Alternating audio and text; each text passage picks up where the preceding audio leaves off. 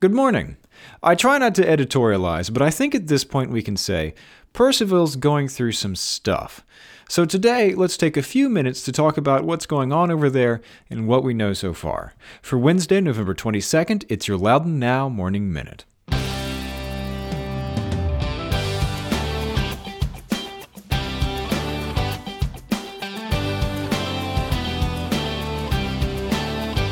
You and thousands of other people listen to the Morning Minute every day.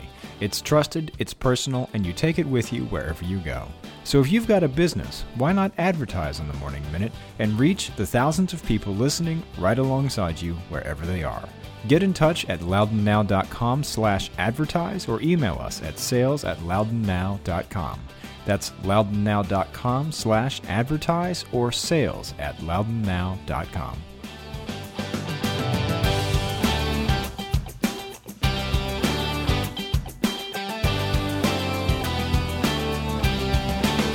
Thanks for being with us. I'm Renss Greene. The chaos in Purcellville's town hall continues. Yesterday, interim town manager Alex Venegas was placed on administrative leave pending the outcome of an independent investigation into his conduct since taking the job in May. The investigation follows revelations that Venegas had an inappropriate personal relationship with the human resources consultant hired to lead the previous investigation that led to firing the town's police chief 3 weeks ago. It was also revealed that consultant, Georgia Knuckles, had a prior criminal history that was not disclosed when the town hired her.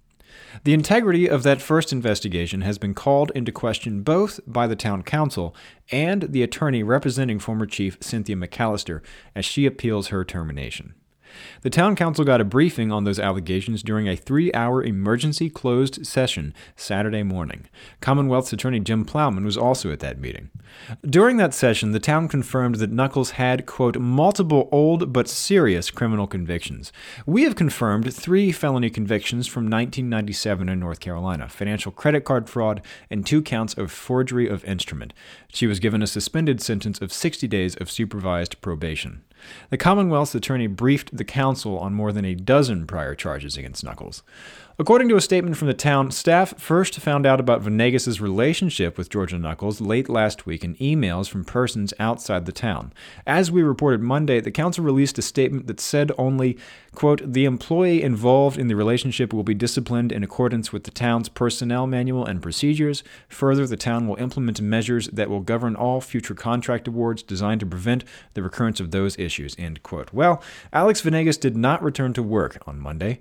Mayor Kwesi Frazier has said the town will hire another interim town manager as soon as possible.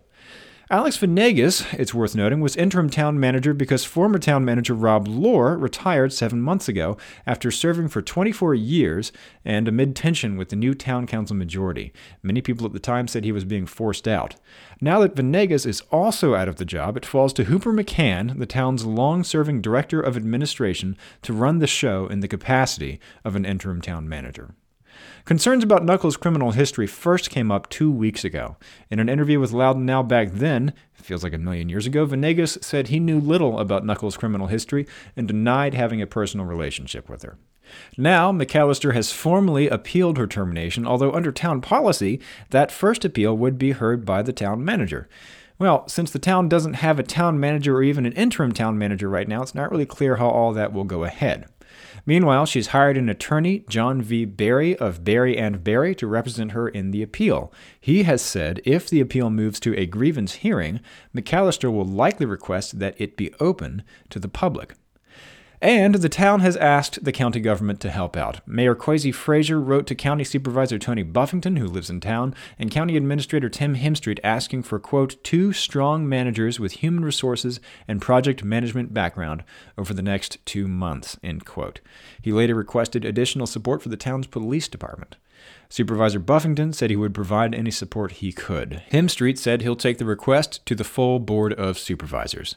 So, that's where we are so far. Stay with us to see where this goes. Go to loudonnow.com/morningminute to check out the whole story. In other news, the rumors are true, kind of. Wegmans is coming to Arcola Center. Eventually. Probably. Supervisors Tony Buffington and Matt Laterna released a joint statement yesterday to say that the grocery store has indeed signed a contract to buy a piece of the Arcola Center development. But there are caveats. The contract is contingent on some changes to the development itself, apparently, and there is no timeline for construction. The company's leadership wants to wait at least 2 years after opening its new store in Chantilly before opening in Arcola, according to Supervisor Laterna, who said he spoke with Wegmans people directly. The Chantilly Wegmans is scheduled to open in mid-2018 in the Field at Commonwealth, and if you can't wait, that's near the intersection of Route 28 and Westfields Boulevard. The Arcola Center developer is also talking to several other large tenants for its retail area. Landing a tenant like Wegmans can make it easier to attract other retailers. The Wegmans proposal comes with a variety of modifications to a long-standing rezoning application that's been languishing in the county for a couple of years. As part of that request, there are also proffers and changes to existing proffers related to the development of infrastructure and road network. Speaking of big retailers, the Barnes & Noble in 1 Loudoun is open now. Yes, I know, big deal, but this one's a little different. This is one of only 5 Barnes & Noble stores in the country and the first in the D.C. area to serve booze. The store has a 74-seat cafe serving wine and beer, including some local brews, which is the 100% way to get on this show, along with some light fare to eat. A man has been charged in connection to a string of burglaries in Loudoun County where police say he entered homes using garage door openers taken from the victims' unlocked vehicles. Robert M. Williams-Dixon was arrested Monday on 26 charges related to 11 burglaries in eastern Loudoun. He faces 11 counts of burglary, 11 counts of grand larceny, 2 counts of credit card larceny, and 2 counts of credit card fraud.